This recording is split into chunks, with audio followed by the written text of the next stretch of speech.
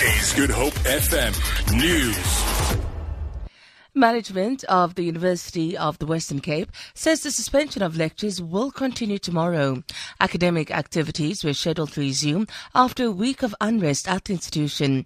Protesting students have been blocking the entrances to the campus. This resulted in the suspension of lectures. The UWC spokesperson, Lutando Tialebongo, says management will continue talks with student leaders in an attempt to resolve the current tuition fee dispute.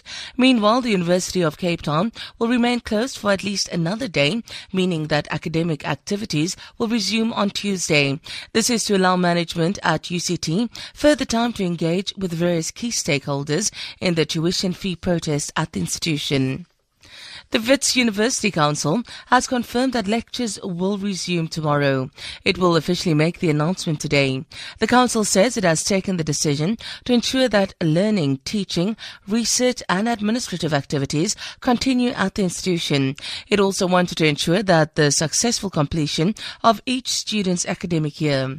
The Senate has approved a revised academic calendar for the rest of the 2016 academic year, as well as a contingency plan to ensure that exams are written. The ANC has blamed itself for taking too long to intervene in the crisis at the SABC.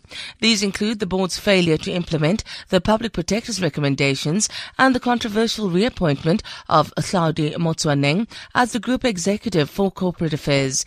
The ANC chief whip, Jackson Mthembu, was speaking after a meeting of the party caucus in Parliament. The point has been made here that we should have stepped in earlier. Because at this point in time, yes, we have stepped in, everybody appreciates, but we left it too late. That's one weakness.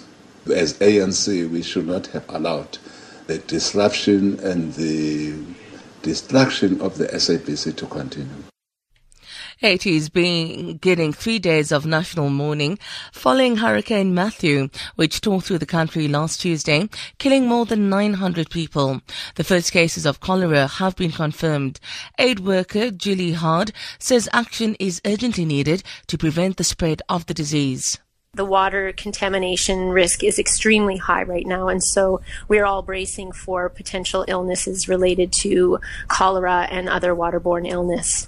We are at the beginning stages, and if we could mobilize and basically put in some preventative measures and meet the needs of the population as quickly as possible, we can mitigate a lot of the risk involved. So a strategy around prevention and treatment of waterborne illness, cholera in particular, is absolutely vital right now. For Good Hope FM News, I'm Sandra Rosenberg.